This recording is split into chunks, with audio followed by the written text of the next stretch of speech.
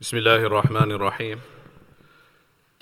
إن الحمد لله نحمده ونستعينه ونستغفره ونؤمن به ونتوكل عليه ونعوذ بالله من شرور أنفسنا ونعوذ بالله من شرور أنفسنا ونعوذ بالله من شرور أنفسنا ومن سيئات أعمالنا من يهده الله فلا مضل له ومن يضلله فلا هادي له ونشهد أن لا إله إلا الله وحده لا شريك له ونشهد أن سيدنا ونبينا محمدا عبده ورسوله صلى الله تعالى عليه وعلى آله وصحبه ومن تبعهم بإحسان ودعا بدعوتهم إلى يوم الدين.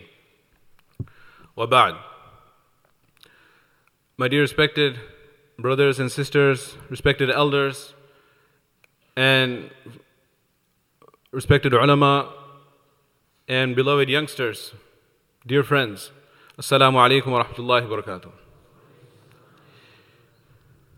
Before we delve into the subject, one question I wanted to answer from the get-go is that after we created this flyer and the brief marketing that was done in which the email was sent out, some of the feedback I got from the people, some of the people came to me personally and also questioned that is this the most important topic in the world?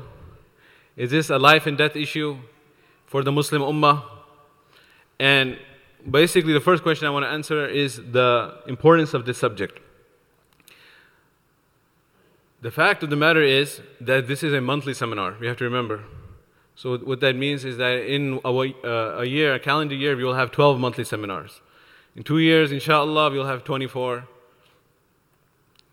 and 36, 48, in 5 years, 60 seminars, imagine.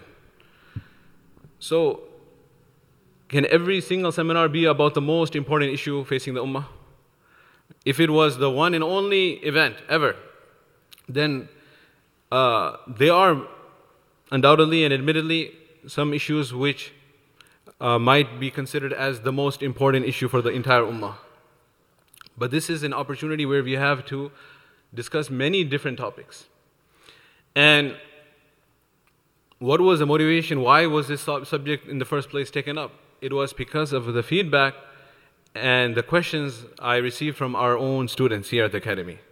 Some of our own students here, they received an email last Ramadan and they talked about it, but the opportunity had passed, Ramadan was over, in which it was very, very clearly, in unambiguous terms, being propagated that whoever is performing 20 rakats taraweeh is engaging in a very serious innovation, is incurring a sin.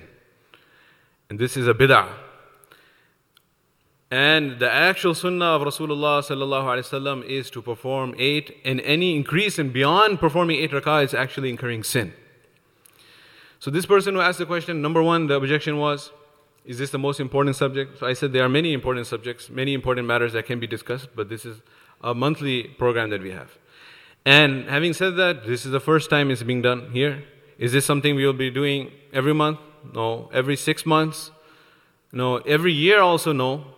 In fact, to my limited knowledge, being born here in Chicago, growing up here, I have never ever heard in my knowledge, and I cannot claim to have complete knowledge of every single masjid's activities, but alhamdulillah we do get around and we are up to date with what's happening.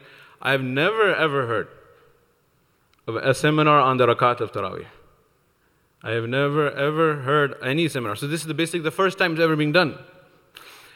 So will we do it every year? No, maybe after 5 years, 10 years, Allah Ta'ala knows best how often we'll do it. So this is not something that we are just hammering it and from the pulpit and forcing it down people's throat. No, this is the first time it's being done basically in our history of Chicagoland.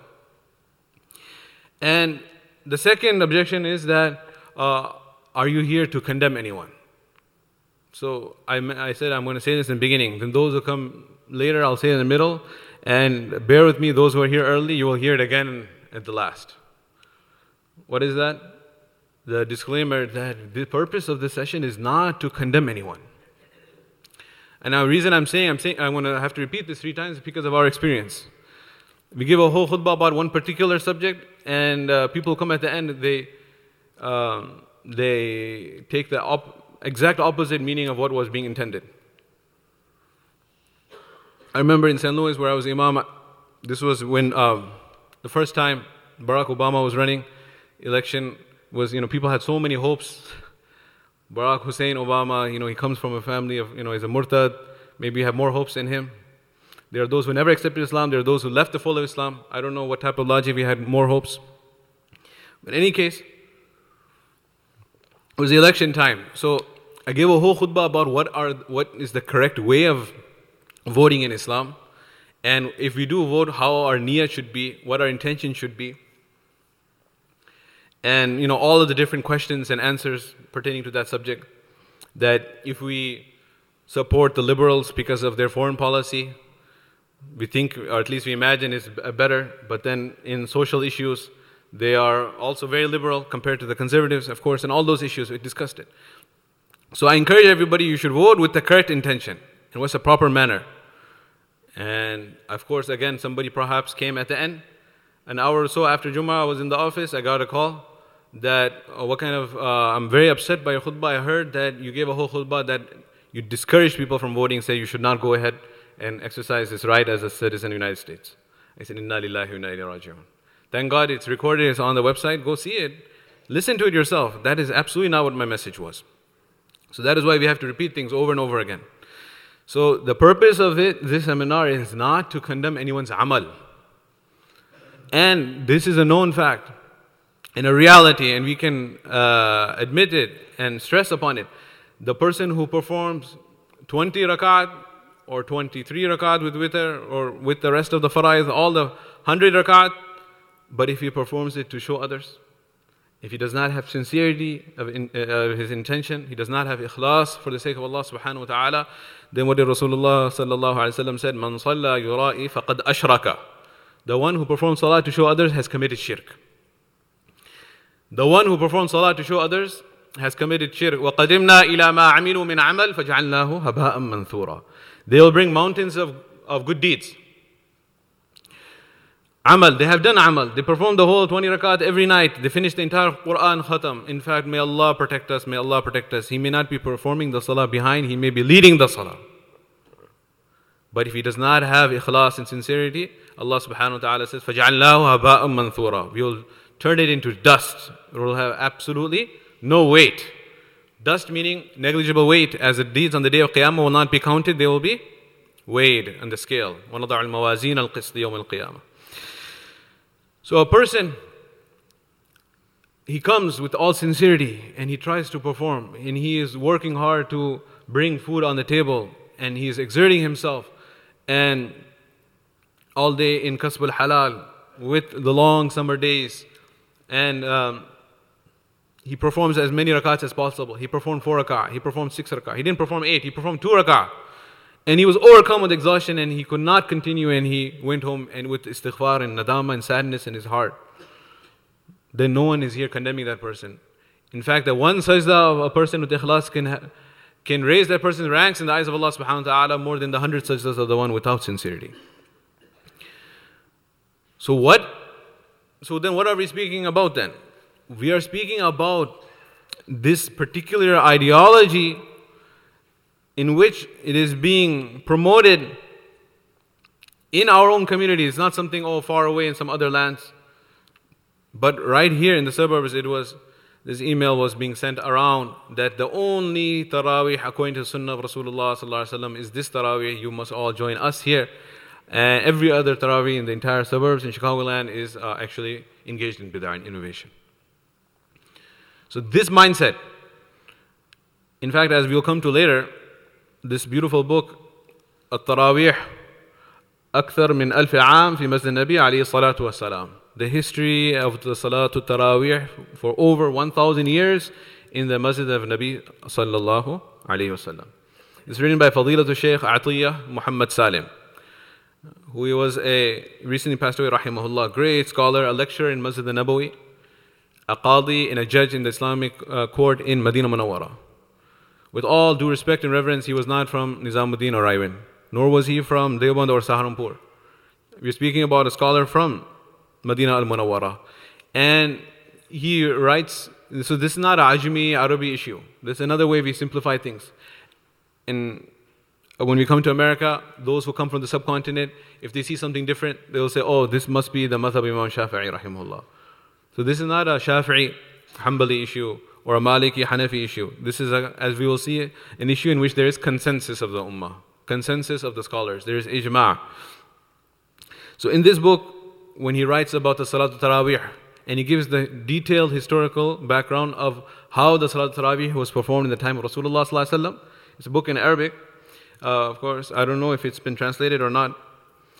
And then in the time of Abu Bakr as-Siddiq radiyallahu anhu.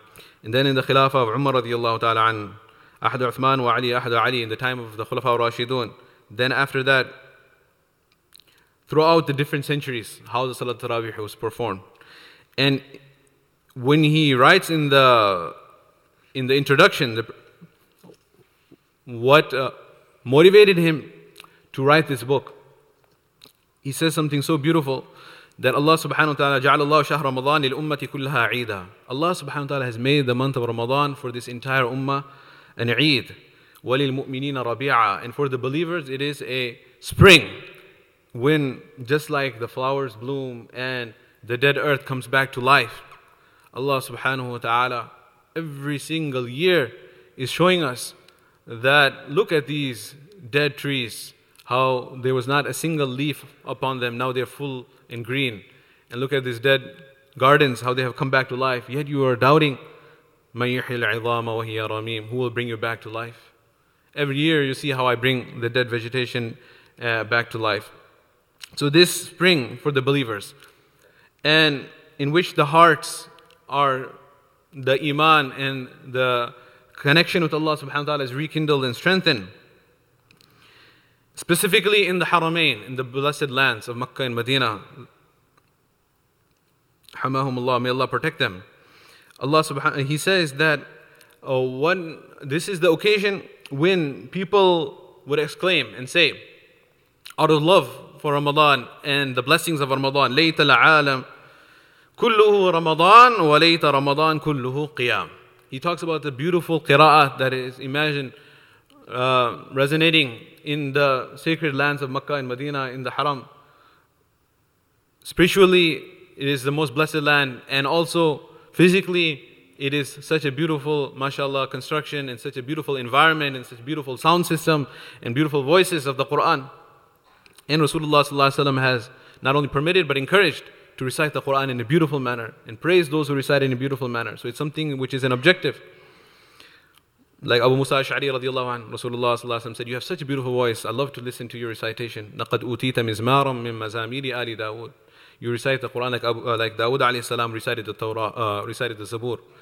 So with a beautiful voice, so the hearts are being attached to this Taraweeh and their iman is increasing. So what do they say?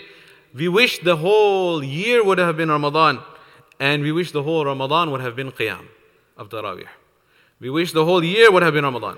Now if this doesn't resonate with us, this type of feeling, then we have to check our own self. May Allah forbid. What is our condition? May Allah forbid, may Allah forbid. Are we dreading? Are we already scared and terrified? Oh my God, summer, when, looking at the calendar, projections, when is it going to come back to winter? Long days.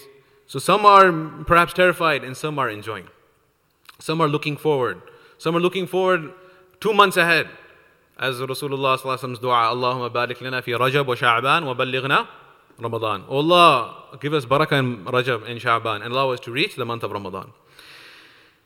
So, he says this is supposed to be the condition and this is the general condition. Still, alhamdulillah. ولكن لفت نظري ودفعني إلى هذا الكتاب وتقديم هذا البحث ما رأيته من بعض الإخوان الذين يكتفون بصلاة 8 ركعات خلف الإمام ثم يتركون. He said, but what motivated me and pushed me to write this research and do this, mashallah, painstaking research and present this book is because I saw in the Masjid al-Nabawi people who are performing, there are different categories he mentioned. Some performing 8 rak'ah salah and leaving in masses. And some are, even if they're not leaving, what they're doing, إِمَّا يَجْلِسُونَ لِلتِّلَاوَةِ. They're sitting and they're saying they're doing their own tilawah in the masjid. Or they're leaving. But this is he also clarifies what I already mentioned. وَمَا ذَلِكَ عَنْ تَقْصِيرٍ وَلَا تَكَاسُلٍ. This is not because they're lazy or because cannot fulfill the sunnah or their weakness of iman. No. But rather, إِنَّمَا اجْتِهَادًا مِّنْهُمْ فِي إِصَابَةِ السُّنَّةِ تأثرا بحديث عائشة رضي الله عنها. Because they are feeling that this is the actual sunnah and everyone else, including the Imam in the Masjid Nabawi, is committing a wrong error. And the Imam is in ignorance. And then so this is some people's behavior. And beyond that, are those who leave the majma', in the gathering of Masjid Nabawi, and are performing salah in various locations within Medina, 8 rakat, and believing that this is the only sunnah. Everyone else in the entire ummah who is performing 20 rakat in Masjid Nabawi or 20 rakat in Masjid al-Haram in front of the Kaaba, that they are all engaged in bid'ah. So this is how far it has gone. This is how extreme it has gone to. So that because of this condition, I believe that it became necessary for us to clarify the matter. Alhamdulillah, as I mentioned, St. Louis earlier, having the opportunity to serve as an imam and a director of a very diverse community, Islamic Foundation of Greater St. Louis, for 5 years. What happens is that we end up learning that we have so many issues in the ummah. We have to bring the ummah into a consensus. We should talk about those matters where we can unite. We should not talk about matters which will divide the ummah. Let's bring the ummah into Quran and Sunnah and some things which they can all hold on firmly to. So this is the type of attitude which is always expressed in the way we speak and the topics we address. And then on top of that, at a personal level, at a human nature of mine, is being very non-aggressive, not necessarily going out there to pick a fight and fight with people, but preferring to maintain the peace and calm. I never would touch such subjects which are perhaps deemed controversial now. Never controversial before, but now currently have become controversial. But when it was our students presenting such emails and seeing such behavior, then I said that the time has now come that let us, as the title says, setting the record straight. Taraweeh raka'ah, is it really 20 or is it 8? Bismillahir Rahmanir Rahim. First of all, what does a taraweeh mean? The word taraweeh. This is the plural of the word tarweehatun. Tarweeha, those who are from the Urdu background, you might know and hear, you might of course are aware of the word rahat. Raha is comfort. Raha is comfort. So tarweehatun means to take a break and take rest. And when is this break been taken? The tarweeha is that break which is taken after 4 rak'ah of salah. The rest which was taken after performing 4 rak'ah salah. This used to be an extended rest. Those who had to use the bathroom would go and use the bathroom, make istinja, purify themselves, make wudu and come back. Make wudu is not just you go to the tap and open the tap in the flowing water, go get the well from the water. So it would take time. Just to gauge and understand how much time would be in the break. In Makkah, the people would perform a whole tawaf in the tarweeha. And in Medina Munawwara, they did not have the Kaaba to make tawaf. But they did not want to be left behind their brothers in Makkah al-Mukarramah. And this is the spirit of the believers. وَفِي ذَلِكَ فَلْيَتَنَافَسِ الْمُتَنَافِسُونَ. In acquiring the blessing of Jannah, those who have the spirit of competition, why don't you compete here, Allah says. سَابِقُوا إِلَى مَغْفِرَةٍ مِّن رَبِّكُمْ. Compete with one another to obtain the forgiveness of your Lord. وَجَنَّةٍ عَرْضُهَا السَّمَاوَاتُ وَالْأَرْضُ. And that Jannah, the width of which, not the length, but the width, the shorter dimension, is that greater than that between the heavens and the earth. So competition-wise, they would say, okay, the people in Makkah, they are making tawaf in the tarweeha, in the break. We cannot make tawaf. So they would perform an additional 4 rak'ah. An additional 4 rak'ah in every break. So after the first, how many breaks are there? There would be a break after the first 4 rak'ah. Then there would be a break. I know it's a long day, it's tired, so I'll go slow. Second, after 8 rak'ah, second break. Then, after 12 rak'ah, third break. Then after that, after 16 rak'ah. So there were 4 breaks. So in these 4 breaks, they would perform 4 extra rak'at. So 4 fours are how much? 16. So they would be performing the 20 rakat of Salatul Taraweeh. And they would be performing an additional how many? 16 rakats. 20 plus 16 is 36. From the four Imams of fiqh, as we will come to, I'm just jumping in since we mentioned it now, it'll help remind us when we see it later, is Imam Malik ibn Anas. Imam Malik ibn Anas, he's known as Imamu Daril Hijrah, the Imam of the place of Hijrah of Rasulullah sallallahu alayhi wasallam, the compiler of Al-Muwatta, the great book of hadith, way before Sahih Bukhari rahimahullah. Imam Bukhari compiled his Sahih. And his madhab and his approach in fiqh is based primarily, after Quran and Sunnah of course, on the amalu ahlil Madina, on the practice of the people of Medina.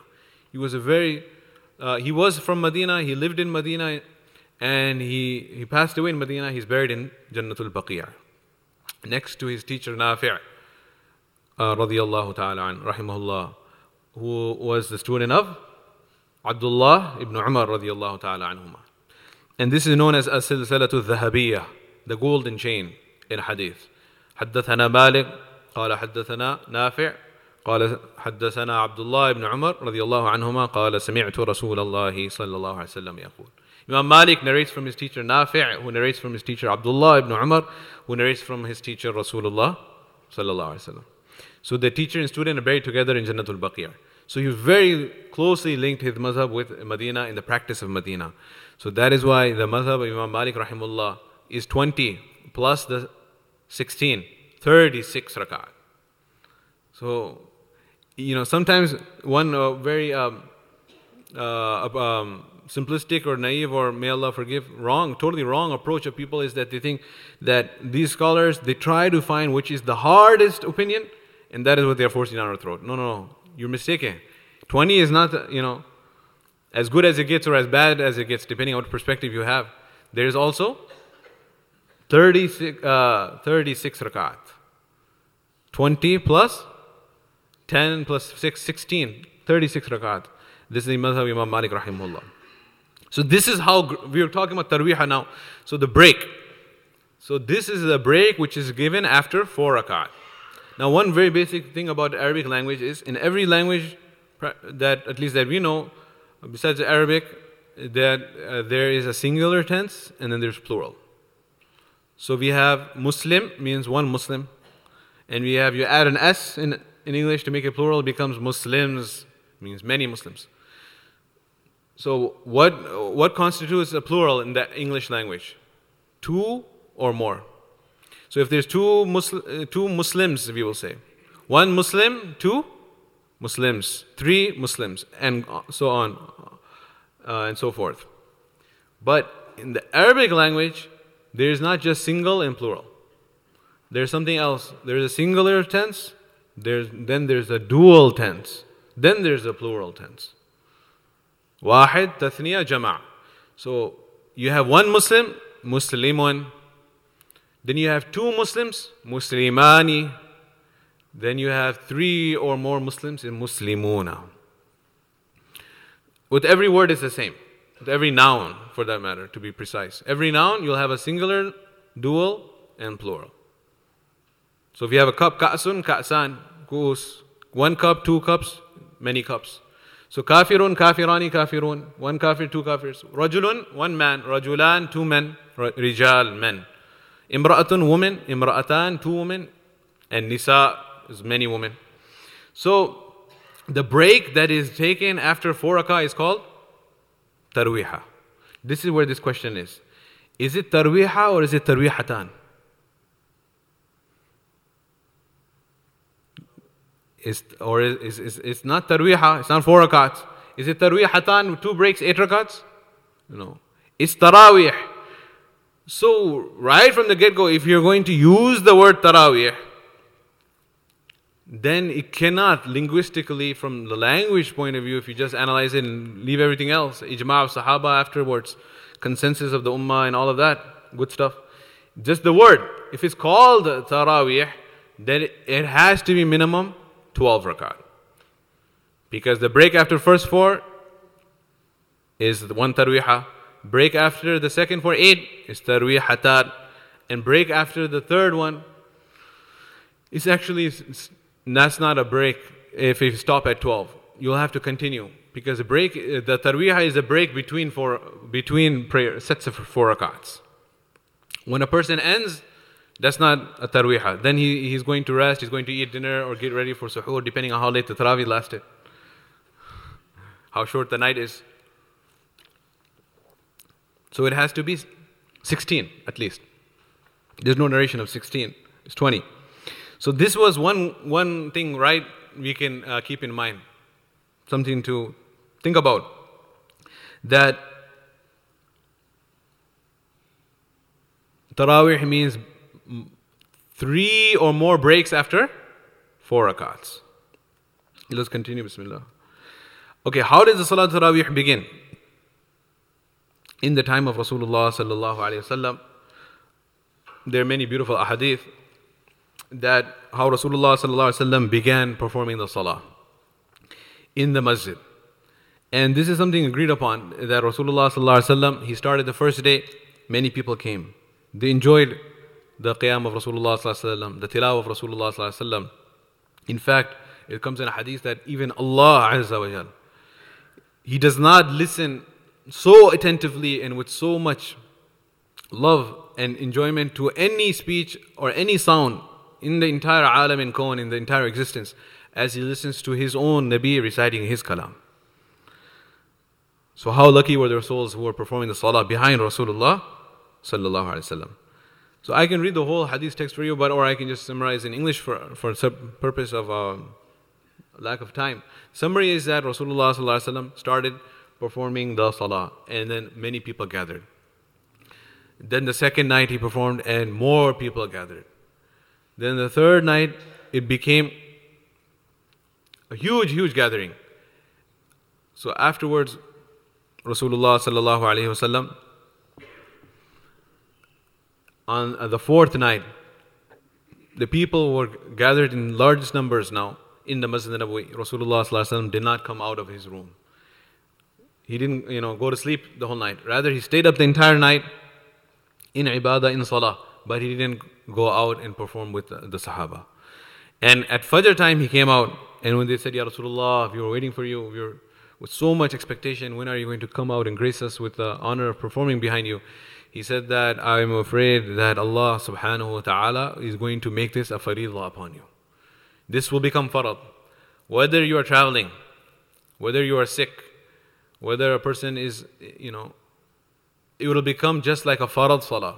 Now the problem is that doesn't really resonate with us. We don't really appreciate that, the implications, because how do we treat a farad?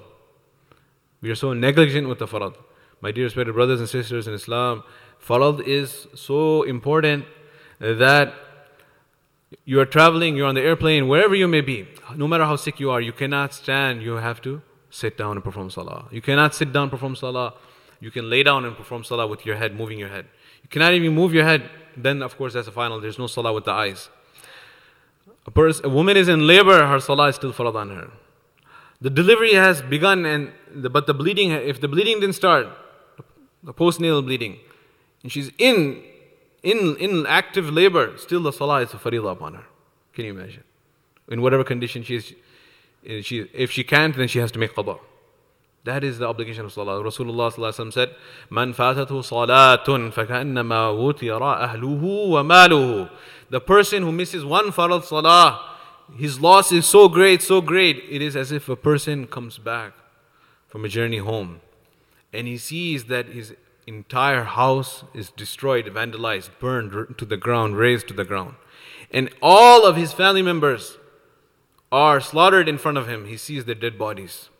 Ahluhu wa maluhu. All his family, all his wealth has been destroyed. He has nothing left in this world to claim as his own. How great and tremendous is that loss? The greater is the loss of missing one salah. So keeping that little background in mind, Rasulullah sallallahu alaihi wasallam said it would become farad on you. Salat Taraweeh would become farad on the ummah. And this was the time when Rasulullah sallallahu alaihi wasallam was present. That is when the Sharia was being formulated. Like Rasulullah sallallahu alaihi wasallam, when he gave the commandment about Hajj, one person asked, "Afi kulli aamin ya Rasulullah?" Is it every year? Every year we have to go. Rasulullah sallallahu alaihi wasallam ignored him. He kept on asking. Then he said, if I said yes, then Allah would have made it farad. So don't ask. وَسَكَتَ عَنْ أَشْيَاءَ رَحْمَةً لَكُمْ فَلَا تَسْأَلُوا عَنْهَا. If he remains silent about something, it is for your rahmah, as mercy and shafqa and compassion, out of his compassion for you. So don't continue to become like the Bani Israel, making things more difficult. So this was the practice. And there are more hadith where the taraweeh continued in the time of Rasulullah sallallahu alaihi wasallam. The salat was being performed by the Sahaba radiallahu anhum ajma'in.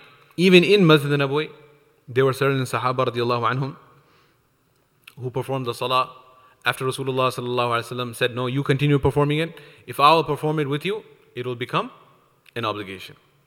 It will become a faridah. Now, how many rakats did he perform during those days? There are a hadith that Rasulullah sallallahu alaihi wasallam performed 20 rakat, even the few nights that he did perform. So that is not something that is very difficult to discuss, as something which is well known. But overall, after that, we see that Ibn Hibban, he narrates a hadith in which there was 8 is mentioned. So this sanad, however, includes, the sanad means the chain of narrators. The chain of narrators for this hadith of 8 includes Isa ibn Jariyah, who is an extremely weak narrator. There are those who have said he's a fabricator. There are those who have said that he has lied with respect to the hadith of Rasulullah sallallahu alaihi wasallam. Imam Nasai, Imam Abu Dawud, they question his how authentic he was. And either way, we know that this is against the ijma' of the Sahaba. What does the word ijma' mean? Ijma' means a consensus. And let us take a step back. What are the dalail? What are the proofs that we in our Sharia have regarding any issue, any masala? The first thing we look to is, number one, the Quran, the Kitabullah, the Book of Allah subhanahu wa ta'ala. If we do not find anything in the Book of Allah as a evidence, as a proof, then the second evidence is the Sunnah to Rasulullah sallallahu alaihi wasallam, the Sunnah of our beloved Rasul sallallahu alaihi wasallam. And if we do not find anything in the Sunnah of Rasulullah sallallahu alaihi wasallam, then the third is the ijma', the consensus of the Sahaba or the scholars of any particular era. If all the scholars of the Ummah, if all the Sahaba radiallahu anhu ajma'in, they agree on any particular matter. In fact, if there is an ijma' of the Sahaba, then it is equivalent to the level of an ayah of the Quran. Ayah of the Quran, the ijma' of the Sahaba. Ijma' of those who come afterwards is not at that level. But the ijma' of the Sahaba radiallahu anhu, this is an usul, accepted principle of fiqh, is like an ayah of the Quran with regards how strong it is considered as a proof in Sharia. And if there is something that there is no ijma' on, it's a brand new issue, then finally we will make ijtihad. Ijtihad is, we will, meaning the ummah, the scholars of the ummah, those who qualify to make ijtihad, they will apply legal analogy and make the proper deduction based on the textual evidences. Rasulullah sallallahu alaihi wasallam, he sent Mu'adh ibn Jabal radiallahu anhu to go and teach the people of Yemen, as they had accepted Islam a few months before he left this world. And he loved Mu'adh ibn Jabal radiallahu anhu. He's the only Sahabi that Rasulullah sallallahu alaihi wasallam took an oath and said, Wallahi inni la uhibbuka ya Mu'adh. Oh, I swear by Allah that I love you, O Mu'adh. I had the honor to read this hadith on his grave in Jordan. On one side he said, Qala Rasulullah sallallahu alaihi wasallam, Wallahi inni la uhibbuka ya Mu'adh. And on the other side it was, Qala Amir al-Mu'mineen Umar ibn al-Khattab. I remember reading this on the grave. I memorized it from there. That Wallahi lawla Mu'adhun lahalaka Umar. Wallahi, if it was not for Mu'adh, then Umar would have been destroyed, as he was a member of the Shura and would advise him in many matters. Undoubtedly, he was befitting that rank to be from the Majlis al-Shura, as Rasulullah sallallahu alaihi wasallam had given him the title of A'lamuhum bil halali wal haram Mu'adh ibn Jabal. The one who has the most knowledge amongst my companions pertaining to halal and haram is Mu'adh ibn Jabal. Young Ansari Mufti of Medina, in the time of Rasulullah sallallahu alaihi wasallam, granted permission to give fatwa and imam in one of the masjids during the life of Rasulullah sallallahu alaihi wasallam in the outskirts of Medina. In any case, Rasulullah sallallahu alaihi wasallam was sending him to Yemen, and was advising him and walking with him, and he said, "Oh Mu'adh, I love you so much. When you come back, you will see my masjid and you will see my home, but you will not see me. I will have passed." So he began to cry, and Rasulullah ﷺ began to cry, and he was walking with him, sending him off. And when he was saying farewell, amongst the advices, he asked him that, "Oh Mu'adh, when you go to Yemen, people will ask you questions. كيف تقضي? How will you decide? How will you judge matters?" So he said, بِكِتَابِ اللَّهِ, I will find the answer in the book of Allah. Rasulullah ﷺ said, فَإِن لَمْ تَجِدْ, if you don't find the answer in the book of Allah, what were you going to do? He said that وَبِسُنَّةِ رَسُولِ اللَّهِ, then I will look in the sunnah of Rasulullah sallallahu alaihi wasallam. So then Rasulullah sallallahu alaihi wasallam said, فَإِن لَمْ تَجِدْ, if you don't find the answer in my sunnah, then what are you going to do? So he was a single Sahabi going to Yemen. He didn't have, there was no opportunity for the consensus, so he skipped that one. But it's also proven that otherwise there are many evidences for the third proof, which is ijma, consensus. He said, "Ajtahidu bi ra'i." Then I will make ijtihad, and I will apply my mind to find the solution from the Quran and from the Sunnah. Try to find an analogy and try to find what the ruling should be for this new scenario that is not mentioned explicitly. So then Rasulullah sallallahu alaihi wasallam approved that, and he said, "Alhamdulillahi alladhi waffaqa Rasula Rasulillah bima yuhibbu wa yarda."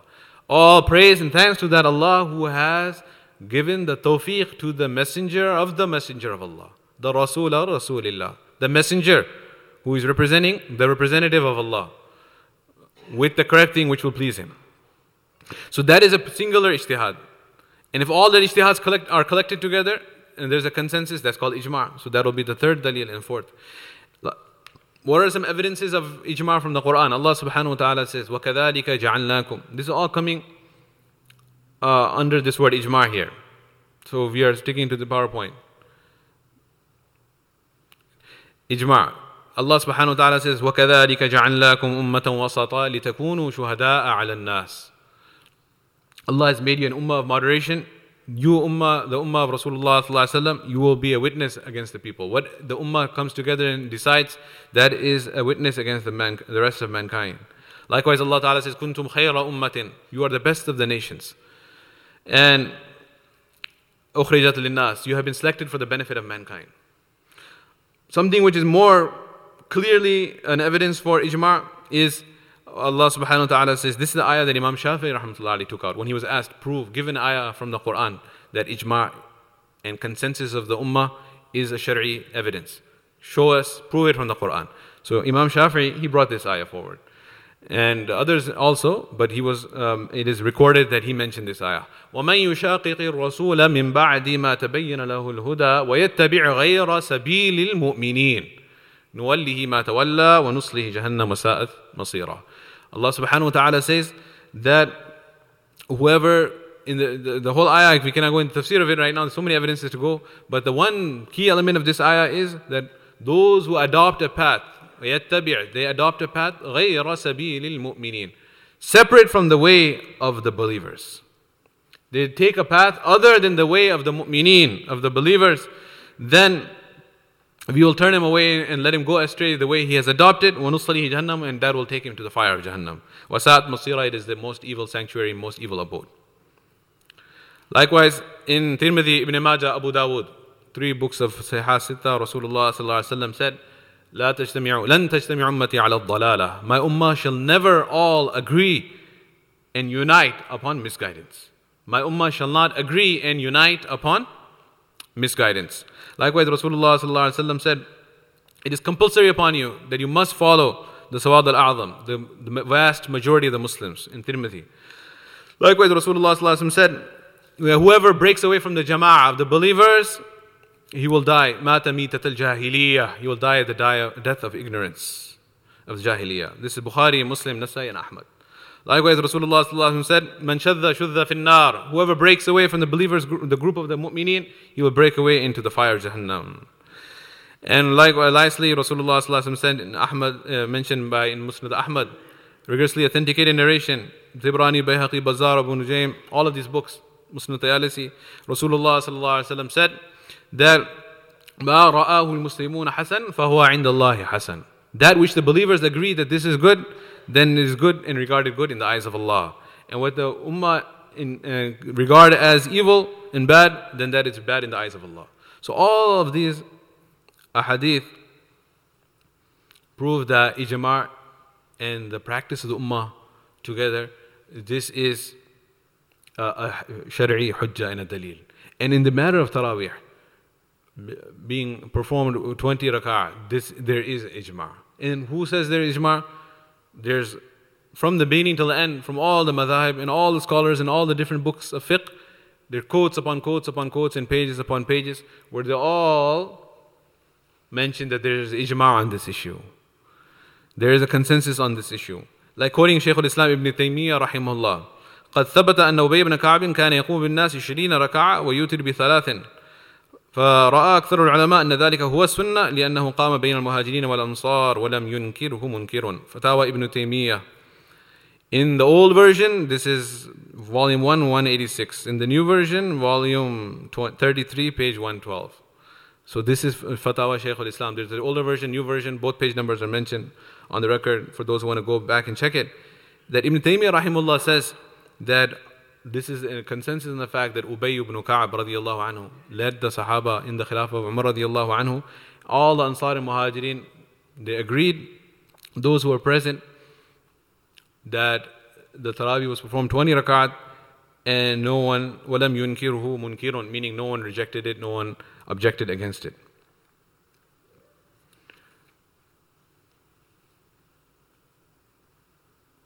So this was the rakats that were performed by Rasulullah sallallahu alaihi wasallam. Then moving on, the rest of the nights, what did he do? Rasulullah sallallahu alaihi wasallam. This is a hadith I have here that Rasulullah Ibn Abbas radiyallahu anhu narrates, كان يصلي في رمضان 20 ركعة والوتر. This hadith, even if there is some kalam in his sanad, but it is proven through talaqi bil qabul, meaning the ummah has practiced upon it throughout the generations. Even though not in congregation, he performed 20 rakat. Meaning he continued to perform the taraweeh, but he performed it at home. After Rasulullah sallallahu alaihi wasallam came the khilafah of Abu Bakr Siddiq. Now Abu Bakr Siddiq radiyallahu anhu, he did not have much opportunity to establish the practices in Masjid Nabawi and internal affairs because he came at a very difficult time. Just to have a brief background of the historical context of his khilafah. He was 2.5 years younger than Rasulullah and he passed away 2.5 years after Rasulullah. His beloved Habib sallallahu alaihi wasallam was 63 years of age. He also was 63 years of age. So he had a lot of external threats to deal with. Because there was a power vacuum when Rasulullah sallallahu alaihi wasallam left. So all the outside forces thought this is the best time to pounce and destroy these people once and for all. So the Romans, they were ready to send armies. And within the Arabian Peninsula, those who newly accepted Islam, many of them left Islam. They became murtad. And one side, Musaylamah al-Kadhdhab declared prophethood in the Najd. Then we have Tulayha, even a woman proclaimed to become prophet of Allah. And all these false prophets came about. There were those who said, okay, we remain Muslims, but we're not going to pay zakat anymore. They became munkirin of zakat. So there were all these threats. And Abu Bakr Siddiq radiallahu anhu had to remain steadfast as a rock, which he proved, and he countered all of these threats one after another. So he did not, and before, when everything solidified within the Arabian Peninsula and Islam was firmly established, just like it was in the time of Rasulullah sallallahu alaihi wasallam, Abu Bakr radiallahu anhu had made the famous statement, "Ayanqusu ad-din wa ana hayy." Can there be any decrease in the deen and I'm alive? People said, okay, those who are not giving zakat, just leave them. We have bigger problems to face. He said, "Law mana'uni aqal." If they bring the camel, but without the rope they used to bring in the time of Rasulullah sallallahu alaihi wasallam, then I will also wage jihad against them. He remained steadfast and firm, and he squashed all those fitnas. So there was not much change during his khilafah. But afterwards, in the time of Umar radiallahu anhu, what happened is that Umar radiallahu ta'ala anhu, he saw that in Masjid Nabawi the practice was continuing. People were performing the salah in jamaat, in various different jamaats, small jamaats. And there were people performing in one corner, people are performing in another corner. They're doing this individual jamaat. Rasulullah sallallahu alaihi wasallam performed the salah with jama'ah. He did it, he established it. But how many days? Only 3 nights. Then, when he stopped it, he gave the illah and the reason that it will become a farad. But after Rasulullah sallallahu alaihi wasallam left this world, we know that our sharia is complete. الْيَوْمَ أَكْمَلْتُ لَكُمْ دِينَكُمْ وَأَتْمَمْتُ عَلَيْكُمْ نِعْمَتِي. Allah Ta'ala revealed the ayah that your deen is now complete. The favors of Allah have complete. Nothing can be added to the deen or taken away. So, nothing can be added and be made as a farad after Rasulullah sallallahu alaihi wasallam. That was the only fear which Rasulullah sallallahu alaihi wasallam himself expressed. It's not something which was understood by others or inferred, but he personally mentioned, this is the reason why I'm not doing it. So Umar radiallahu anhu, he said that now that fear is not applicable anymore, so he made mashwara with the Sahaba radiallahu anhum.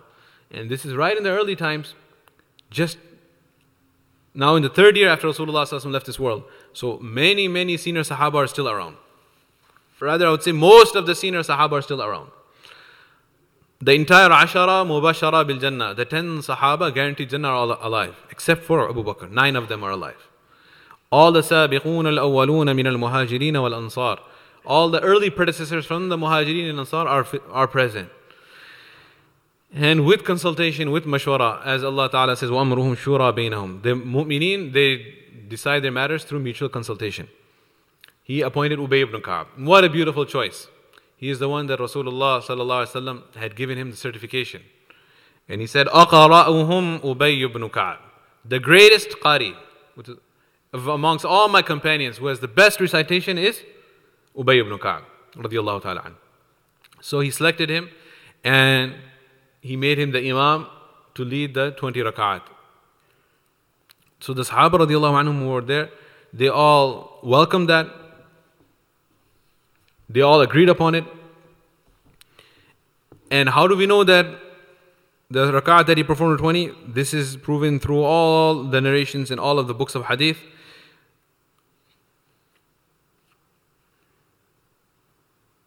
That this is something which even those who perform 8 do not deny. That Umar radiallahu ta'ala anhu appointed Ubay ibn Ka'b radiallahu ta'ala anhu to perform 20 rak'at. وعن سائب بن يزيد قال كانوا يقومون على عهد عمر بن الخطاب رضي الله عنه في شهر رمضان ب20 ركعة. Sa'ib ibn Yazid narrates that in the time of Umar ibn Khattab, Ubay ibn Ka'b used to lead 20 rakat. Narrated in Bayhaqi. Narrated by Imam Malik in his Muwatta. And Ibn Hajar Asqalani, he writes in the commentary of Sahih Bukhari that this is the practice. In Tirmidhi, Imam Shafi rahmatullahi's statement is mentioned that all the people of Makkah have seen always continue to perform 20 rakat from the time of Umar radiallahu ta'ala anhu. And in the book that I mentioned earlier, Shaykh Muhammad Atiyah Salim, he mentions that and he proves era by era from the time of Ubay ibn Ka'b radiallahu anhu being appointed by Umar radiallahu anhu till today, never was it less than 20 rakat. And we already covered how the people of Medina would add another 16. So it was more perhaps, but never less than 20. In the time of Uthman radiallahu anhu, the next Khalifa, who was the Imam? It was Ali radiallahu anhu. Ali ibn Abi Talib, our very well-known cousin of Rasulullah, son-in-law of Rasulullah, 4th Khalifa. Before he became a Khalifa, he was the Imam of taraweeh. And during the Khilafah of Uthman radiallahu anhu for 12 years, Ali radiallahu anhu. This I read in the book of the research of the Shaykh Muhammad Atiyah Salim, that Ali radiallahu anhu was leading 20 rakat as well during the Khilafah of Uthman. And I wrote one keyword there, example is compilation of Quran. Just like the Salatul Taraweeh was being performed but in small groups. And what did Umar radiallahu anhu do? He gathered them together.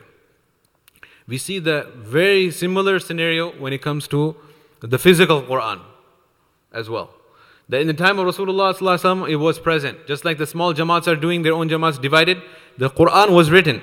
The entire Quran was written in the presence of Rasulullah sallallahu alaihi wasallam by a very sacred and noble group of companions known as the Katibin al-Wahi, those who were entrusted by Rasulullah sallallahu alaihi wasallam to be the scribes who wrote down the revelation on leather, on leaves, on various different parchments of that time. But it was not collected in one place. It was separated. So, during Abu Bakr radiallahu anhu's time, when he was the Khalifa, Umar radiallahu anhu, he realized that there were many trials and fitnas, as I mentioned. One of the big trials I talked about just now was what? Musaylama Kadhab, the false prophet. And there was a great battle that took place, known as the Battle of Yamama. And in that Battle of Yamama, 700 Huffaz became shaheed. 700 Huffaz. Salim Mawla Abi Hudayfa radiallahu anhu, great Qari, one of the 4 top Qurra. Abu Musa Ash'ari, Ubay ibn Ka'b, we have already saw him, Abdullah bin Mas'ud, and Salim Mawla Abi Hudayfa. These are known as the 4 great Qurra. He passed away. And others, they not only passed away, became shaheed. He was martyred in the battlefield. So when this tremendous loss occurred, so Umar radiallahu anhu, he became worried about the preservation of the Quran. And Umar radiallahu anhu was gifted with amazing foresight. And we see examples of this throughout his life. Even during the life of Rasulullah sallallahu alaihi wasallam. This was a special gift of Allah subhanahu wa ta'ala that he had bestowed upon Umar radiallahu anhu. And let us understand, when I'm saying that he had amazing foresight, maybe even in this case, he was able to see what is more beneficial for the ummah, that Abu Bakr Siddiq radiallahu anhu did not even see, doesn't mean he's greater than Abu Bakr Siddiq. There are 2 types of fadila, 2 types of virtue. One is called fadila kulliya, and one is fadila juz'iyya. One is a virtue in a specific area, and one is overall who is most virtuous. We have a lot of youth here, like sports. There is one particular player is overall, he's the MVP, the most valuable player. Now somebody might, in a particular stats, the center who's taller, he's under the rim, he rebounds better. He has more rebounds. So just in rebounds, he may be ahead of the other players. Or somebody, maybe, good at long distance shots, 3-pointers. He has more 3-pointers. So there are specific virtues.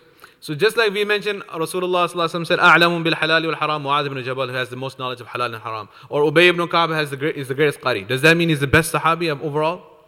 أفضلهم بالتحقيق أبو بكر الصديق. The best and the most virtuous Sahabi, radiallahu anhu, as we talked about in the Jummah khutbah only today, is Abu Bakr Siddiq radiallahu anhu. But it doesn't mean that in other Sahaba cannot have specific virtues. If somebody says that all the 124,000 Sahaba whose name is in the Quran, is Abu Bakr's name in the Quran? No, Zayd radiallahu anhu's name is in the Quran, so he's the best. No, that is a specific virtue of Zayd ibn Haritha radiallahu anhu, that Allah subhanahu wa ta'ala revealed in the Quran his name is mentioned. Doesn't mean he's better than Abu Bakr Siddiq. So when we speak about wisdom, foresight, then amongst all the Sahaba, we see the foresight of Umar radiallahu anhu. In particular, being able to perceive where fitnas might arise from and closing the doors of those fitnas. As Rasulullah sallallahu alaihi wasallam himself gave these prophecies about Umar radiallahu anhu, that you are the door holding back the fitan. And Rasulullah sallallahu alaihi wasallam said, "Innal hikmata tantiqu min lisani Umar." The wisdom, it springs forth from the tongue of Umar. He is the one, man kana ra'yuhu muwafiqan bil wahyi wal kitab. The one whose opinion was in accordance with the decision of Allah. On 14 occasions, not once or twice, just coincidentally it happened, by luck or chance. 14 occasions, their mashwara is made. Umar radiallahu anhu said, "Ya Rasulullah, this is my humble opinion." Allah reveals the ayah, according to the opinion of Umar radiallahu anhu. "Ya Rasulullah, this is my opinion, what you should do with the prisoners of Badr." Allah reveals the ayah. "O Rasulullah, this is my opinion that there should be hijab for the women because of the condition of the people." Allah reveals the ayah. "Ya ayyuhan nabiy qul li azwajik wa banatik wa nisa'il mu'minin yudnina alayhinna min jalabibihin." We don't understand the wisdom Allah had granted this man, this great Sahabi, this illustrious companion. We have to study his life. We should read, I highly recommend Al-Faruq of Shibli Nu'mani, which is translated in English as well, for those who can't read other languages. And see his khilafah, and during his that glorious era, how able administrator he was, and how he ruled, not only conquered, but ruled all these great lands. He saw the fitna, there was a tree, a mistaken tree, a wrong tree, people thought it was the tree of Hudaybiyah and bid'at were going to start. He did not start bid'at, he was closing the doors of bid'at. Allah Ta'ala mentions a tree in the Quran. Which tree? In Surah Al-Fatih.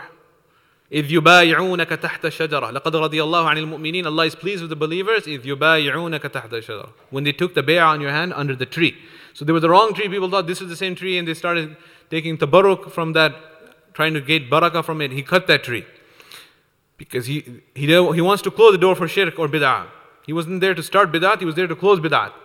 And then he saw when he's making tawaf, people are pushing each other towards the Hajar al-Aswad. He knows that people just came from shirk. So he proclaimed that, oh Hajar, oh stone, la tanfa' wa la tadar, you cannot benefit, you cannot harm. We are kissing you because Rasulullah sallallahu alaihi wasallam kissed you, following the sunnah of Rasul. So he saw the people in the Persians were very proud of their culture and civilization. They were not entering Islam right away. It took them a long time. So the Muslim children are mingling with the non-Muslim children, and they are gaining their culture with the Majusis, the fire worshippers of Iran. So he is the one who founded the cities of Kufa and Basra. He is the one who selected the places where the cities should be developed. He's the one who drew the architectural plans and designed the basic skeleton of how the city should be founded. He's the founder of the cities, Umar radiallahu anhu. So Umar radiallahu anhu here, he comes to Rasulullah sallallahu alaihi wasallam. We are here under the word compilation of Quran. He comes to Rasulullah Abu Bakr Siddiq, and he says, "Oh Amir, oh Khalifatu Rasulillah, oh successor of the Prophet, I'm afraid that we have to preserve the Quran. We should all compile it together and have one physical copy where the Quran is together within two covers." So Abu Bakr Siddiq radiallahu anhu, he said, "You are asking me to do something which Rasulullah sallallahu alaihi wasallam did not do? How can I do that?" Umar radiallahu anhu kept on insisting and pressing upon him the need of the time. So Abu Bakr Siddiq radiallahu anhu finally, he said, "Hatta sharah Allah sadra Abi Bakr," until Allah subhanahu wa ta'ala opened his heart and he began to understand this is something that needs to be done. Now who should do this? So they looked upon all the Sahaba and they found this requires a lot of effort and the person has to be qualified. So they found Zayd ibn Thabit, the young genius Ansari Sahabi. Rasulullah sallallahu alaihi wasallam had made him a scribe of the Quran who is to write down the revelation. And he was the helper of Rasulullah sallallahu alaihi wasallam. In the beginning, Nabi sallallahu alaihi wasallam, when he would communicate with the Jews, he would have Jewish translators for the treaties and for the communication. But he was not sure that they might be changing. You know, when يَكْتُبُونَ الْكِتَابَ بِأَيْدِيهِمْ ثُمَّ يَقُولُونَ هَذَا مِنْ عِنْدِ اللَّهِ. They changed the book of Allah. Why will they not change the letter of Rasulullah sallallahu alaihi wasallam? So he asked this young prodigy that can you learn the Hebrew language? So he mastered it in 15 days. And so he was a young Sahabi, but Rasulullah sallallahu alaihi wasallam had trusted him. And the final year when Rasulullah left this world, he recited the entire Quran to Jibreel alayhi salam, listened to the entire Quran from Jibreel alayhi salam, then recited the entire Quran to Zayd radiallahu anhu. Then listened to the entire Quran from Zayd radiallahu anhu. Al-Arda al-Akhira, the final recitation. So he had the most knowledge. So about the Quran, he was made as the chairman of the committee. Other Sahaba were joining the committee. Umar radiallahu anhu was a part of the committee, but Zayd radiallahu anhu was the chairman of the compilation of the Quran. When he was presented to him, he said, if you would ask me to pick up a mountain and move it, it would have been easier than this task you're giving me. How can I do something which Rasulullah did not do? They said that no, the Quran was still being revealed. Now its revelation has finished. The Quran is not going to be revealed anymore. Jibreel alayhi salam has stopped coming with fresh revelation. So now why don't you, this needs to be done. This is the need of the time. So the Quran was compiled. Now this is something which is agreed upon. No one is going to say and attack the Quran and say that this is the bid'ah of Umar. Rather, we'll be grateful and we must be full of gratitude for the great service he did. So just like the compilation of the Quran occurred with the advice of Umar radiallahu anhu, likewise the combination of the small jamaats into one jamaat occurred with the opinion, with the instruction of Umar radiallahu ta'ala anhu. Why is it important for us to follow the Khulafa al-Rashidun? Actually, there's multiple levels. One is ijma'. We had a whole discussion about ijma' in the ayats, proving consensus. Then not only ijma' of the ummah, then we have the Sahaba. The Sahaba radiallahu anhum ajma'in, they are those whom Allah subhanahu wa ta'ala selected to be the initial recipients of divine revelation. Rasulullah sallallahu alaihi wasallam was a recipient, but they are the ones who received it directly from Rasulullah sallallahu alaihi wasallam. And they are the ones who are the transmitter of the knowledge from Rasulullah sallallahu alaihi wasallam. إن الله اختارني واختار لي أنصارا وأصحارا Rasulullah sallallahu alaihi wasallam said, Allah has chosen me and He has chosen my companions for me. So the Sahaba, Allah Ta'ala says about them in the Quran, وَكُلًّا وَعَدَ اللَّهُ الْحُسْنَى. Allah has promised Jannah for all of them. رَضِيَ اللَّهُ عَنْهُمْ وَرَضُوا عَنْ. Allah is pleased with them, they are pleased with Allah. Many, many ayats about the virtues of Sahaba. Then within the Sahaba, we have the top caliber are the Khulafa'ur Rashidun. Rasulullah sallallahu alaihi wasallam, what did he say about the Khulafa'ur Rashidun? He said that the Bani Israel were divided into 72 sects and my ummah will be divided into 73. سَتَفْتَرِقُ أُمَّتِي. My ummah will also be divided into all of these sects and groups. All of them, كلهم في النار. They will all be in the hellfire except for one, إلا واحدة. The Sahaba radiallahu anhu asked, Ya Rasulullah, which one? He responded, ما أنا عليه وأصحابي. Those who follow my way and the way of my Sahaba. Umar radiallahu anhu, Uthman radiallahu anhu, Ali radiallahu anhu, this is established beyond any doubt. They performed 20 rakat with Jama'ah in the Masjid al-Nabawi.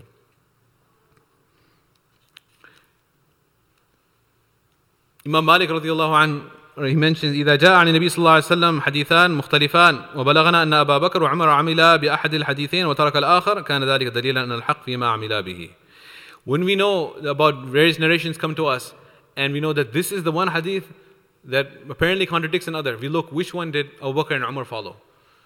If we know that Abu Bakr and Umar followed a particular hadith, that is the one we hold on firmly to and we will leave the other ones. قال أبو داود إذا تنازع الخبران عن النبي صلى الله عليه وسلم ينظر بما أخذ به أصحابه. When there are various narrations, we will see Abu Dawud says, which one did the Sahaba practice? That is the one we will hold on firmly to.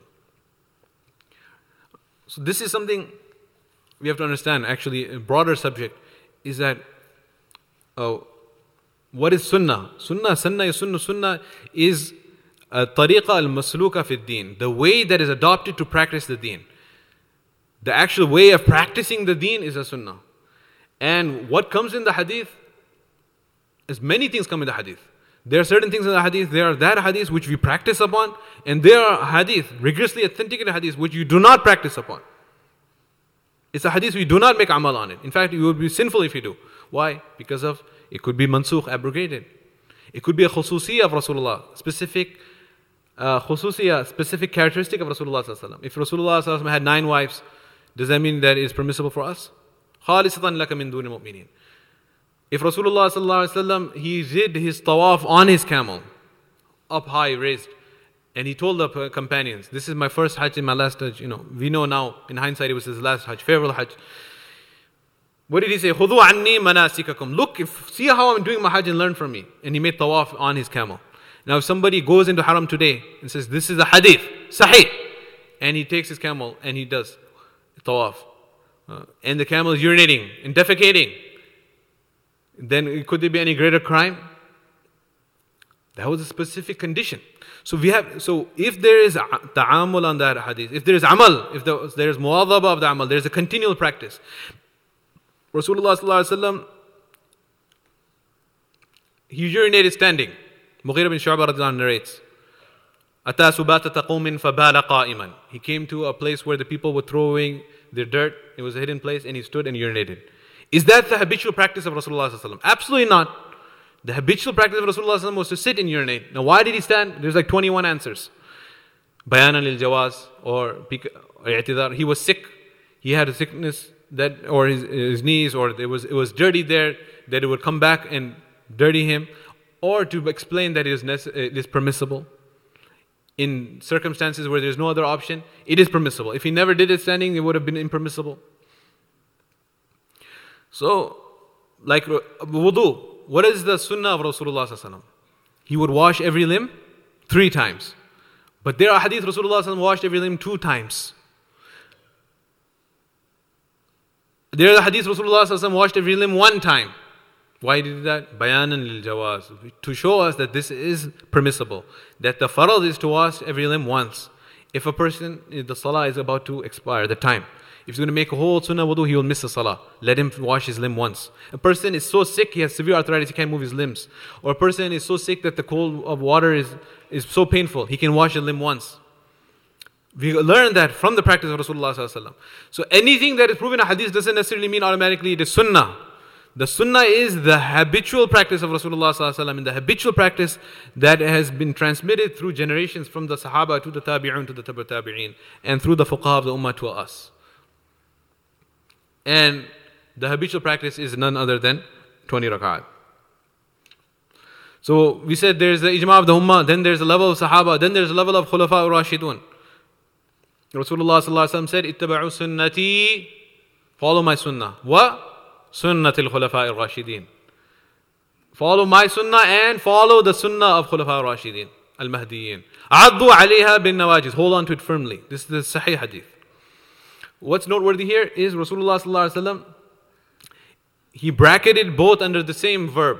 Ittaba'u, follow. Sunnati, my sunnah. And then he didn't put another verb to indicate its lesser degree of importance, or wamtathilu, or there are many verbs in the Arabic language for following.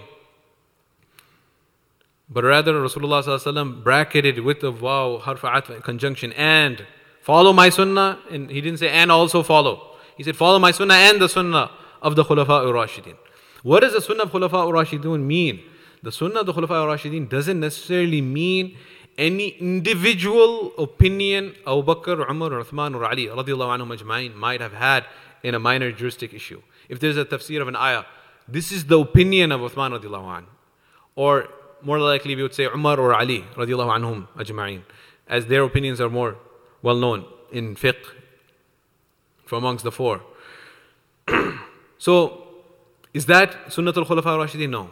Sunnatul Khulafa ar-Rashidin means that as the standing Khalifa in the time, with the consensus and mashwara of Muhajirun and Ansar, if there is a consensus reached and a decision made as a standing Khalifa, that is a Sunnatul Khulafa ar-Rashidun. Sunnatul Khulafa ar-Rashidin. The one that Rasulullah sallallahu alaihi wasallam is saying, you must follow it just like you follow my sunnah. And the taraweeh together 20 rakat is a sunnah of Khulafa ar-Rashidun, sunnah of Umar radiallahu anhu. These are some significance and practice of Umar radiallahu anhu in particular. From the four now coming down onto him. Number 2, Umar radiallahu anhu. Allah has placed the truth upon Umar's tongue and heart in Abu Dawud. Ali radiallahu anhu praised him. Indeed, he was always correct in his affairs. Abdullah bin Mas'ud radiallahu anhu, great faqih sahabi, he's while under oath taking qasam, he says, the straight path is the one that he chooses. Umar bin Abdul Aziz rahimahullah, known as the 5th Khalifa Rashid, he also said in one of his addresses, behold, whatever Rasulullah sallallahu alaihi wasallam and his 2 companions Abu Bakr and Umar have implemented, it is a duty, we must follow them and adhere to it in our religion. In fact, Rasulullah sallallahu alaihi wasallam himself said, اقتدوا بالذين من بعدي أبا بكر وعمر. Follow the 2 companions after me, my 2 wazirs in my hayat and to became his rafiq in mamad, after he left this world. His 2 companions in his grave, Abu Bakr and Umar, follow them after me. Imam Hanifa rahimahullah was asked that, is this something that Umar then introduced? He said, how could he introduce it from his own intellect? It cannot ever be considered as innovation from his side. He had knowledge from Rasulullah sallallahu alaihi wasallam. Another example of this is when Rasulullah sallallahu alaihi wasallam had, after the Fath Makkah, conquest of Makkah, he told Aisha Siddiqah, his wife, that my heart's desire is. This is another example in which aspect that Rasulullah sallallahu alaihi wasallam's desire is something, but he didn't do it because of circumstances. He said, the desire of my heart is to rebuild the Kaaba on the foundation of Ibrahim alayhi salam. Because when he was 30 years of age, meaning 10 years prior to his prophethood, the Quraysh rebuilt the Kaaba. But they did not have enough quote-unquote halal funds. So they were so respectful in Jahiliyyah era that they did not complete the construction of the Kaaba. They demarcated a particular area, which is now known as the Hatim, the semicircle on the side. We might have seen in the pictures, or those who have visited have seen. They just made that sign, construction sign zone. This is supposed to be part of the Kaaba, but we can't construct it now. We'll do it later. There was a shipwreck in Jeddah. They got the wood from there. They had limited materials, and they used that. They had the stones, the roof from the shipwreck and the stones from the mountains. Of course, there are enough stones there, no problem with stones. They got that, and they said, we'll stop it here. We'll continue later. There were 2 doors, one to enter, one to exit. They closed one door. The door was on the ground level. They elevated it. These are the 3 major changes. They put a stairs, so not everyone can go. Only through access of the Quraysh who were holding the key. They limited the entrance to the Kaaba. So these three changes. One side, the Hatim, closed the second door and elevated the one existing door. So Rasulullah said, I wish I could change the Kaaba. Now he's the ruler of Makkah, de facto ruler of Arabian Peninsula. But he said, it's just the people are just come from Jahiliyyah into Islam, and they're going to say, I'm making all these drastic changes, I'm changing the face of the Kaaba too, so I'll take it easy and I'll wait. But he passed away. So Aisha Siddiqa radiallahu anha was the khala of, maternal aunt of Abdullah bin Zubair. Abdullah bin Zubair's mother is Asma bint Abi Bakr, the sister of Aisha bint Abi Bakr. So the nephew he knew, he heard from his khala, the desire of Rasulullah sallallahu alaihi wasallam. When he was the Khalifa for 6 months. Between the Banu Umayyah. Abdullah bin Zubair was also the Khalifa. For 6 months he had Khilafah, then he was killed by Hajjaj bin Yusuf. So he rebuilt the Kaaba based on the foundation of Ibrahim Islam, fulfilling the wish of Rasulullah sallallahu alaihi wasallam. Then later they said, oh, Abdullah bin Zubair did this. Just like people are saying this is an innovation of Umar, who fulfilled the desire of Rasulullah sallallahu alaihi wasallam. Hajjaj bin Yusuf, the tyrant king, or general, he said, oh, this is a bid'ah. Abdullah bin Zubair. What happens, and even till today, when their governments are overtaken, the toppling of the statues, changing the names of the airports in the city, changing all the names, right? No one wants any sign, defacing all the pictures of the previous prime minister, putting the new one's picture up. So he said, Abdullah bin Zubair is gone, now the Banu Umayyah are in charge. How are we going to have the Kaaba, which is a reminder of the people of the deposed Khalifa or enemy? So he didn't want that. So what is, he can't say that I'm trying to change the Kaaba because I don't like the previous Khalifa. That wouldn't work. So under the garb of religion, he said, no, I want to keep the Kaaba back like it was in the time of Rasulullah sallallahu alaihi wasallam. See, I'm going back to the actual Sunnah. This is a bid'ah of Abdullah bin Zubair. So he did it. Now when the Banu Umayyah finished, they were in, and Banu Abbasiyah came. So they said, let us rebuild it according to the will of Rasulullah sallallahu alaihi wasallam, the wish of Rasulullah sallallahu alaihi wasallam. But thank God, the Khalifa Abbasi, he took the mashwara of Imam Malik. Imam Malik, the Imam of Medina, the one we have been talking about several times already. And he said, I beg you, please don't make the house of Allah a plaything of kings. Today you are there at Banu Abbasiyah, the Uthmani Khilafah came, and now the Saudis are ruling. Every time a king will come, a new dynasty, a new kings, new family of kings, they're going to be destroying the Kaaba, rebuilding it. Please don't make it. Yes, it's true. It was the wish of Rasulullah sallallahu alaihi wasallam, but leave it as it is. That's the reason it is left the way it is.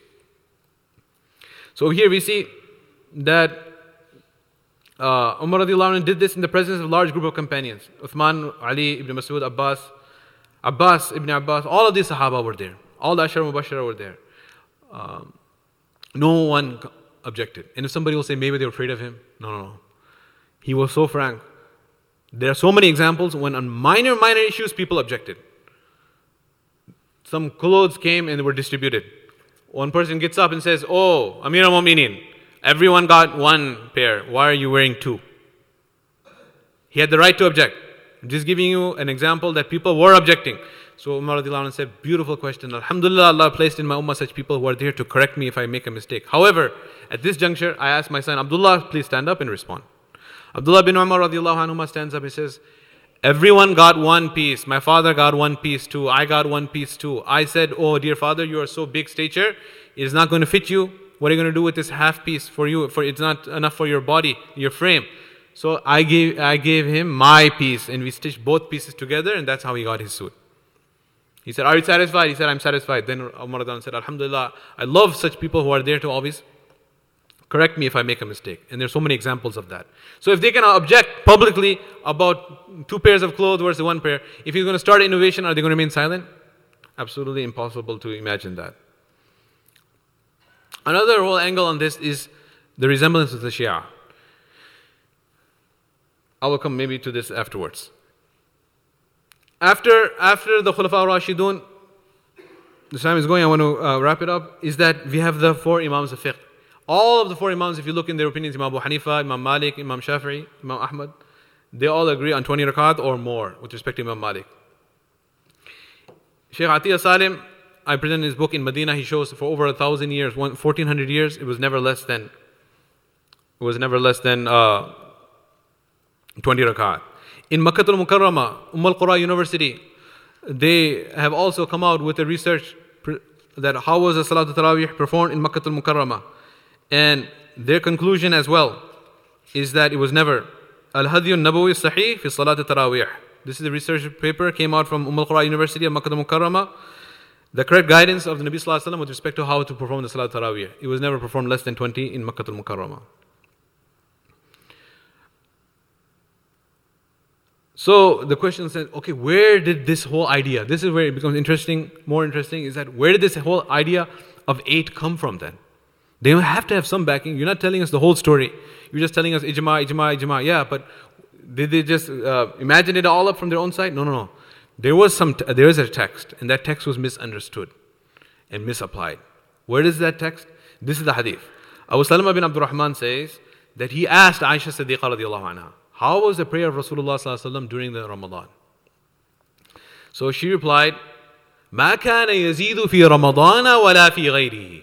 Rasulullah sallallahu alaihi wasallam never performed more in Ramadan or outside Ramadan than 11 rakat. Hold on. First, he used to perform 4 rakat. فلا تسأل عن طولهن وحسنهن. Don't ask me how long they were, how beautiful they were. Then he performed 4 rakat. Do not ask me how long and beautiful they were. Then he performed the 3 rakat of witr. So Abu Salma is asking Aisha Siddiqa radhiyallahu anha about the salah of Rasulullah sallallahu alayhi wasallam, and this is what she replied. She replied that he would perform 8 rakat and 3 rakat witr. This is hadith sahih. Yes, it is very sahih hadith. It's also mentioned in Sahih Bukhari. But the problem is that what is this? What type of salah is this hadith referring to? If you look in the hadith, Aisha Siddiqa radiallahu ta'ala anha is being asked. First thing is Taraweeh was performed in the masjid. In the masjid, Rasulullah sallallahu alaihi wasallam said, خَيْرُ صُفُوفِ فِي الرِّجَالِ أَوَّلُهَا. The best saf are the men in the front. And the worst is of saf for the men is the last one. The best saf of the woman is the last one. خَيْرُ صُفُوفِ النِّسَاءِ آخِرُهَا. The best saf of the woman is the last one, farthest away. And the worst saf for the woman is the first one, nearest the men.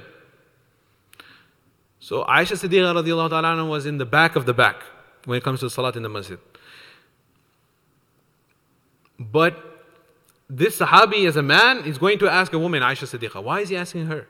He's asking her about the salah that Rasulullah sallallahu alaihi wasallam was performing at home.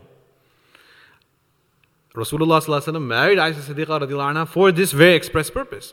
Every single wife of Rasulullah sallallahu alaihi wasallam was either a widow or divorced.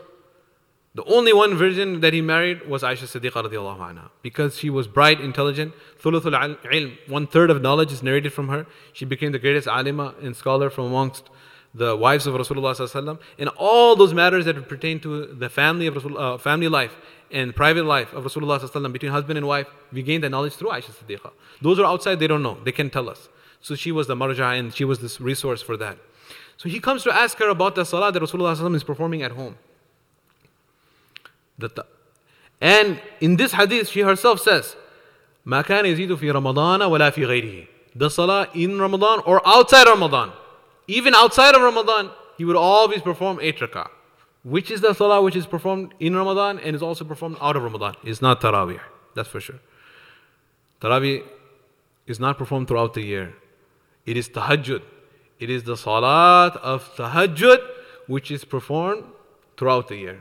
And there are many ahadith about that, wherein many ayats, in fact Allah Ta'ala is ordering Rasulullah Sallallahu Alaihi Wasallam to perform قُمِ اللَّيْلَ إِلَّا قَلِيلًا يَا أَيُّهَا الْمُزَّمِّلُ قُمِ اللَّيْلَ إِلَّا قَلِيلًا نِصْفَهُ أَوْ انْقُصْ مِنْهُ قَلِيلًا أَوْ زِدْ عَلَيْهِ وَرَتِّلِ الْقُرْآنَ تَرْتِيلًا. Stand for half the night, 2/3 of the night, or maximum relaxation 1/3 of the night.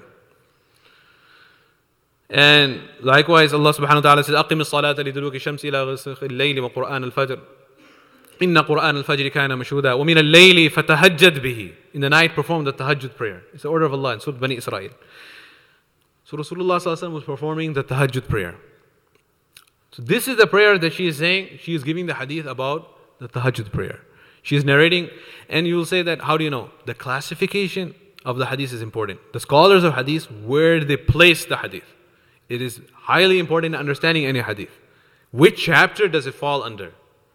That's why they say fiqhul Bukhari fi tarajimihi. If you want to understand the fiqh and the understanding of the hadith of Bukhari, look at the chapter headings. How he classified the hadith. So this hadith, all the scholars who narrated, they narrated in the chapter of tahajjud. This hadith, they narrated in which chapter? Chapter of tahajjud, not the chapter of taraweeh. And when Umar radiallahu anhu is performing, no one denies it. Those who perform 8 also, they don't deny the fact Umar radiallahu anhu. They say it was wrong, the innovation of Umar. No one denies there was 20 at the time of Umar, with Ubay ibn Ka'b radiallahu anhu being the imam. Where was Aisha Siddiqa, the narrator of this hadith? She was next door. Where is the grave of Rasulullah sallallahu alaihi wasallam, the Rawda of Rasulullah? How far is it? It's attached. It's attached to Masjid al-Nabawi. She was there. Rasulullah sallallahu alaihi wasallam passed away in her home. Inna min ni'amillahi ta'ala manna Allah biha alayya. She says, amongst the favors of Allah upon me, and the Nabi sallallahu alaihi wasallam tawfiya fi bayti. Nabi sallallahu alaihi wasallam passed away in my home. Wa fi yawmi, it was my day, it was my turn. And wa kana ra'suhu bayna sadri wa nahri, his head was on my lap, on my chest when he passed away. Etc. etc. It's a long hadith. So he passed away in her home. He was buried, Abu Bakr Siddiq. There was a question, should we bury him by the Kaaba? Should we bury him? Where should we bury him? In Baqir. Different opinions. Abu Bakr Siddiq said, no, I heard Rasulullah sallallahu alaihi wasallam said, Allah takes the soul of the Nabi where he should be buried. So he should be buried right in that same home. So he was buried in his daughter's home, Aisha Siddiq. When her father, the first Khalifa, passed away, she gave the grave space for her father. When Umar radiallahu anhu was murdered, attacked brutally with a poisoned dagger by Firoz Abu Lu'lu while leading the Fajr Salah, he sent a request to Aisha Siddiqa radiallahu anha, can I be buried? So what did she say? She said that my husband was buried here, my father was buried here, and I was preserving this place for myself. And now a non-mahram will come here, Umar, and I will not be able to come. But I will give you preference over my own self. I will be buried with everyone else in Baqir. I will give you this place. So Umar radiallahu anhu, when he got the response, he said, no. Maybe she was scared of me. After I die, then go and tell her, don't say Amir al-Mu'mineen is asking permission. Say Umar bin Khattab is asking permission. Can he be buried? If she says no now, then bury me in Baqir. When he came, they said Umar bin al-Khattab, ya'adhan, he's seeking permission. She said, marhaban bi Amir al-Mu'mineen. They said Umar bin Khattab, but she said, marhaban bi Amir al-Mu'mineen. And she got up and left. But when he was alive, where was she? She was next door. So why didn't she object? This is the biggest hadith and the strongest narration for those who promote 8. In fact, they don't only promote 8, they say increasing beyond that. And may Allah, rahimahullah, Shaykh Albani has written, despite being great muhaddis, that any ziyada on 8 is a bid'ah. It's a sin to go beyond 8. He bases on this hadith. This is a hadith of tahajjud. It's not a hadith of taraweeh. The narrator, Aisha Siddiqa, why didn't she object? She was right there. Why was she silent? She spoke up so much on the Khilafah when Uthman radiallahu anhu became shaheed. She didn't only speak, she took the field of Battle of Jamal. She fought for what she believed was right. She actively participated in the actual physical battle in Basra, outside of Basra, in the Battle of Jamal. So she was not to be scared of anyone to speak out. But she was silent because she knew this was what her husband was performing was 20 in Ramadan. It was 8 was tahajjud. This is what I already mentioned. Some interpret this tahajjud as taraweeh. The Sahaba were asking her about the performance of the ritual at home. The wives of Rasulullah sallallahu alaihi wasallam, they did not dispute with the consensus of the Sahaba when the 20 was being performed in Masjid al-Nabawi. Look, and I already talked about the classification of hadith. All of the masters of the hadith, they have placed this hadith under the chapter of tahajjud, not taraweeh. Imam Muslim under Salatul Tahajjud. Abu Dawud, Nasai, Malik, Tirmidhi. All of these great masters of hadith, they are understanding that this hadith is about tahajjud, so they placed it under tahajjud. Okay, what is the difference between taraweeh and tahajjud? Is it different? Maybe it's the same thing. It's very different. Taraweeh consists of 20 rakats. Tahajjud consists of 8. There's some maximum 12. Taraweeh is emphasized sunnah, tahajjud is mustahab. Taraweeh should be performed in jama'ah. Tahajjud is performed individually. Taraweeh is performed in the month of Ramadan. Tahajjud is performed throughout the year. Taraweeh is performed in the earlier portion of the night, after Isha. Tahajjud is performed in the later portion of the night. everyone can agree and knows these points. They're very simple. So I'm going fast and time's now coming for adhan of Isha. So, you see this. This is the difference between tahajjud and taraweeh. All of the above. You can read it and see it and you have heard it. Taraweeh, when is it performed? In Ramadan. Tahajjud, throughout the year. Taraweeh is performed before you sleep. Tahajjud is performed after you wake up. Taraweeh is performed in jama'ah. Tahajjud is performed individually. It's absolutely a different type of prayer. And those who perform 8, they deny this difference. They say, no, there is no difference. There is no additional prayer in Ramadan. It is the same tahajjud that instead of performing it late, you perform it earlier. What are you doing? This is what I said, I'll come back to it. The resemblance with the Shia. Resemblance with the Shia is because the Shia, they do not believe in Salatul Taraweeh. They don't believe in a lot of things. But they also, amongst many things they reject, is that they reject Salatul Taraweeh. It's all for obvious reasons. This is ijma of Sahaba, of their enemies, ijma of Umar, radiyallahu ta'ala an, and Uthman, radiyallahu ta'ala an. Even though Ali radiyallahu anhu was leading, that's a minor problem they have to deal with, that he was leading 20 rakat as well. So they are against Taraweeh. So those who are saying there is no difference, the Salat al-Tahajjud is the same Taraweeh, what are they doing is effectively they are saying there is no additional prayer in Ramadan. This is the Shia madhab. And secondly is that this is attacking the integrity of the Sahaba. In particular, the integrity of Umar radiallahu anhu. That's what I wrote here. Those who hold the view that Taraweeh consists of 8 rakats, they are holding the same belief as the Shia. One is the Shia believe there is no additional prayer in Ramadan. While, despite the fact that this is an accepted reality, that there is extra prayer in the month of Ramadan. And it also discredits Umar radiallahu anhu, and it discredits the consensus of the Sahaba radiallahu anhu ajma'in. Is there any additional, if you take the text of, okay, مَا كَانَ يَزِيدُ فِي رَمَضَانَ وَلَا فِي غَيْرِهِ, Nabi sallallahu alayhi wa sallam did not increase more than 8. That means that when Ramadan comes, there is no additional prayer. How about all those ahadith in Sahih Muslim?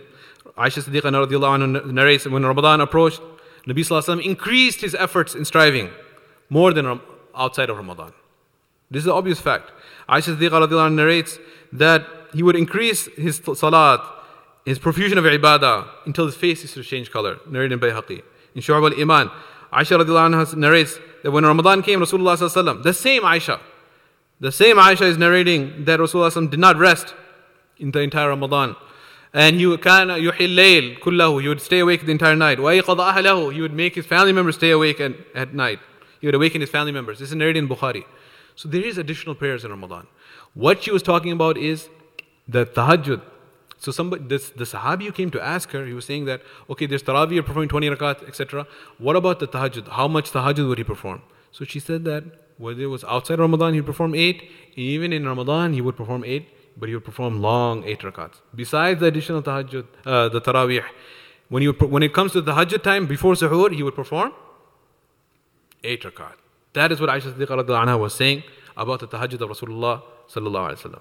And last, some few conclusions is that we know now, alhamdulillah, this last slide, 20 rakat is the sunnah, which is the accepted way throughout the centuries. All the Imma Arba, all the Sahaba radiallahu anhum. The Sahaba had a consensus on this. We cannot have any record of any dispute from the Sahaba on this consensus. The hadith of Bukhari, which is the main proof of Aisha Siddiqa's hadith, is about tahajjud, not taraweeh, which are 2 distinct prayers. All the 4 Imams agree in 20 rakat. Throughout history, 20 rakat in Makkah, 20 rakat in Medina al-Munawwara. Many kings and dynasties came, changed, but they did not change that practice. All the great scholars have been performing 20 rakat, and this disagreement has not been present for the last hundreds of years. It's some new assertion which has been around this last century, and we have to protect ourselves from falling into these fitnas. And I mentioned it before, I was going to give the disclaimer, those who came in the middle, those who came towards the end, please note, the purpose of this is by no means to condemn anyone. If anyone through exhaustion or through tiredness or for any other purpose cannot perform, he performs not, forget 8, he cannot perform 4, he only performs 2, and he leaves and he makes istighfar and asks Allah Ta'ala for istiqamah and asks Allah for strength, then that person is by no means condemned by anyone here, or that is not the purpose. but rather that ideology in which anything more than 8 rakat, those who are performing the actual sunnah, they are being labeled as you are doing an innovation and bid'ah, and attacking the integrity of Umar radiallahu anhu and the consensus of the Sahaba. That ideology is what we are trying to speak out against and warn ourselves and our ummah and our generations to avoid falling into that fitna. May Allah subhanahu wa ta'ala protect us all and keep us on the Sirat al-Mustaqim. Wa akhiru da'wana alhamdulillah.